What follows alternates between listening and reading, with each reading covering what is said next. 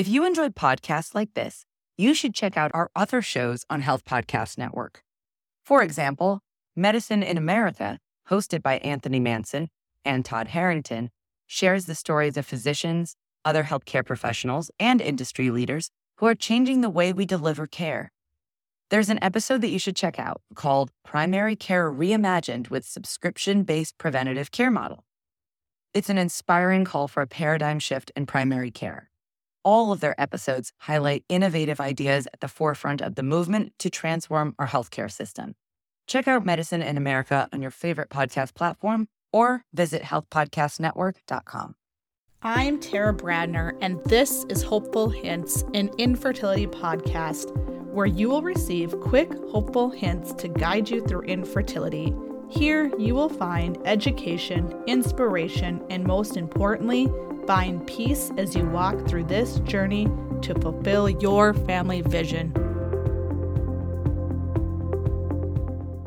Welcome to Hopeful Hints. I'm your host, Tara Bradner, and today's Hopeful Hints are going to cover a special episode specifically for friends and family of those who have infertility. This holiday season, I want to offer something special. I'm calling it the Holiday Helpline.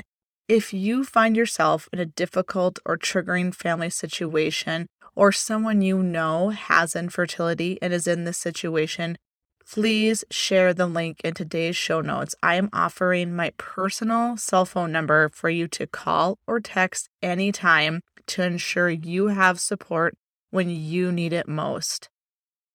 I hope you find today's episode helpful if your loved one has been diagnosed with this disease. I want to start out by thanking you for supporting them and being there for them as they walk through this disease and road to building their family. Unfortunately, it's common for strains in family relationships and friendships to occur over time, and it's often caused by impaired communication and interactions. My hope is today's episode can prevent this from occurring or mend any strained relationships. We understand that oftentimes you simply don't know what to say or what to do.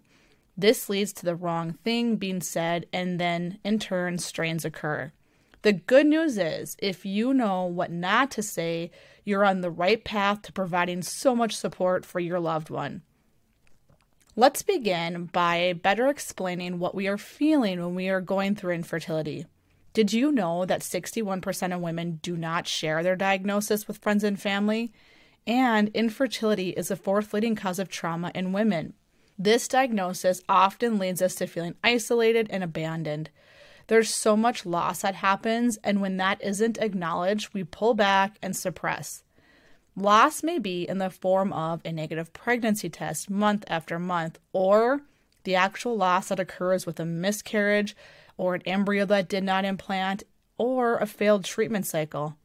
No matter how we try to prepare ourselves for a possible bad news or a loss to occur, we still have hope that every month we may have that positive pregnancy test, those 2 pink lines, or the magical pregnant word to appear. It has been described that walking through infertility is like going through the 5 stages of grief every month: denial, anger, bargaining, depression, and acceptance.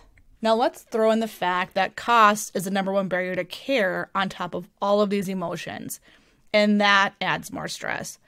Our relationship with our spouse is often strained, and we are working hard to take care of ourselves. So let's get started with today's hopeful hints that will cover infertility etiquette. Hopeful hint number 1, do not minimize our pain or our disease. Do acknowledge the pain and struggle. Let's start out with the big one in the phrase, just relax. We know that relaxing will not cure this disease. We also want to avoid saying things that start with, it could be worse, or at least you don't, or you should be happy for.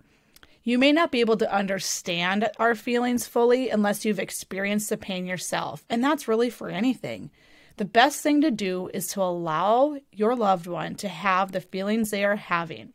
This is a disease that impacts every aspect of our daily lives and consumes us literally almost every hour of the day. A simple text message saying, "Hi, I'm thinking of you," can go a long ways. Hopeful hint number 2, do not offer a solution. Do listen and let us know you care. When it comes to the point a couple is open about their struggle, I can almost guarantee you that they have tried everything possible. They've Googled it. If someone's tried it, they've tried it. They've done all of this before seeking out medical treatment. Each couple has to decide for themselves what route they will go and know this can change as they advance through this diagnosis. It is incredibly hard to make these decisions and can even cause tension between the couple themselves. Give them their time to reflect fully and decide which solution makes the most sense for them. Hopeful hint number 3, allow them to talk about infertility in their own time and just listen. I want to include in this section what sometimes is referred to as Band-Aid statements. These statements often come from a place of love, but do more hurt. So here they go. First of all, referring to infertility as elective is just not right. Many medical associations acknowledge infertility as a disease. Just adopt. Relax, you'll get pregnant. You can have my kids. Are you sure you want to have kids? Kids are expensive. Maybe if you have more faith, you'd get pregnant. Pray more. It's all in God's timing. Have you tried insert this position? You will get pregnant. Don't worry so much. Or, there are so many kids in foster care who need a good home. I encourage you to avoid saying these to anybody who's going through infertility. I want to close with this. The decision on how a couple will grow their family can only be made by them and in their time. One of 3 things will happen. They will either conceive and have their own baby, or this will not occur and they will live child-free or grow their family through adoption or foster care. There's a large cost that comes along with that decision to do adoption and lots of emotional ups and downs. It's not the easiest decision to make.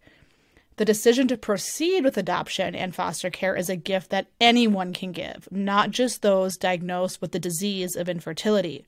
It is not a cure to the disease, but rather a family-building option for all. I hope you have found today's episode helpful, whether you personally are going through infertility, but especially for those of you who have a loved one going through this disease. Thank you for listening, and join us next week for hopeful hints to bring you peace as you walk through your infertility journey.